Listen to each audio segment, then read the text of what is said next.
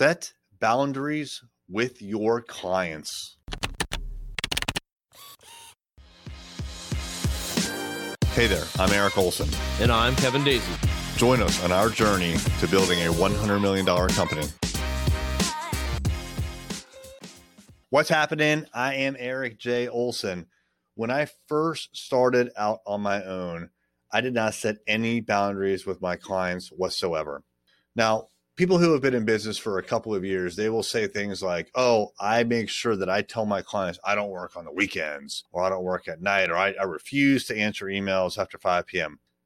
That's not what I'm talking about. I'm not saying you should be disagreeable per se with your clients, and you should definitely maintain communication with them after hours or on the weekends. I mean, I'm checking my email all the time, all weekend long. If someone calls me, I'm going to answer it. If someone texts me, a client, I'm going to answer them. So I don't believe in that as far as boundaries. Now you may if you want, but I think you should be available to your clients and you should be available to your employees even after hours. I mean, you are the business owner, right? Like, you need to take care of your business, and your business doesn't run 9 to 5, Monday through Friday.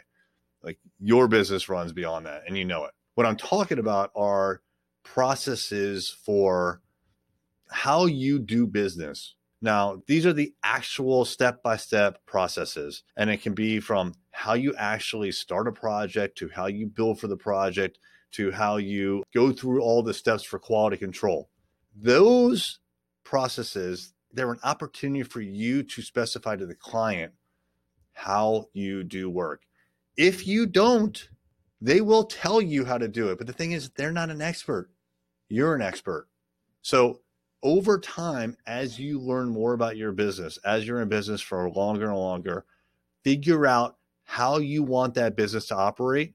And guess what? It's up to you how you tell your clients it's going to operate, not the other way around.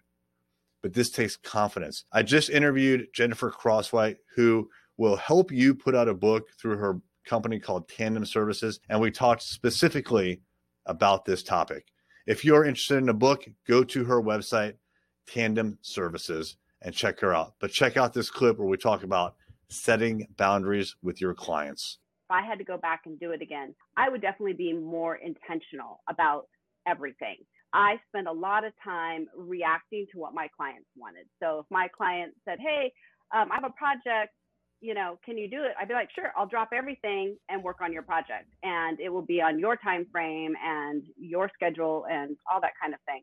And so instead, what I have done now is I have my own. Michael Hyatt's Ideal Week has been fantastic for me as far as saying, no, I know the rhythms that work best for me. In the mornings, I do deep work. In the afternoons, I do client work. I have days I do not do any client work. And I was afraid to do that in the beginning. I was afraid to set boundaries with my clients. And you know what? They don't care. I've never lost a client over a boundary issue.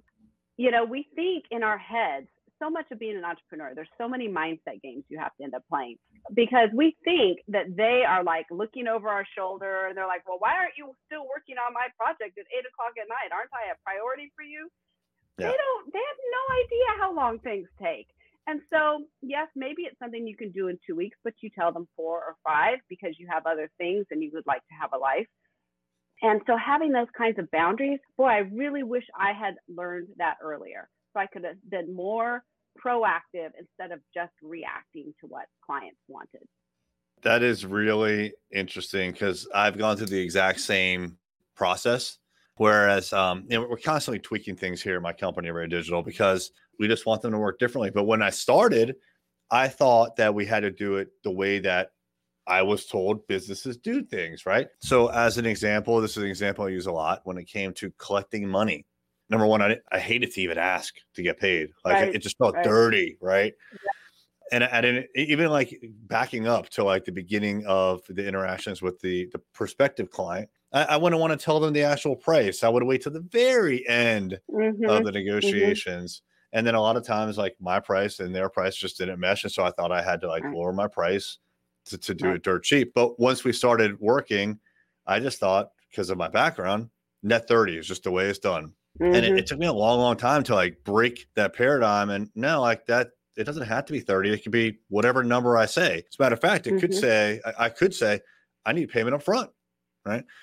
And just trying these different techniques, you find out some of them will work with clients. Right.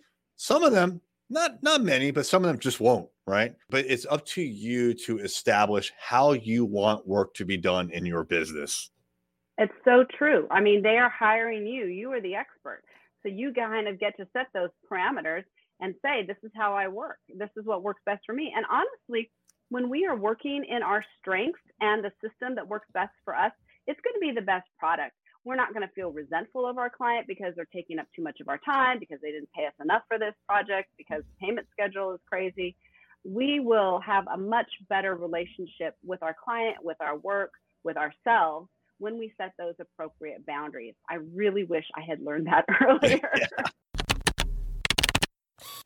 If you like this podcast and you know a lawyer who wants to grow their law firm practice, tell them to check out ArrayLaw.com. Array Digital exclusively serves managing partners who want to aggressively grow their law firm.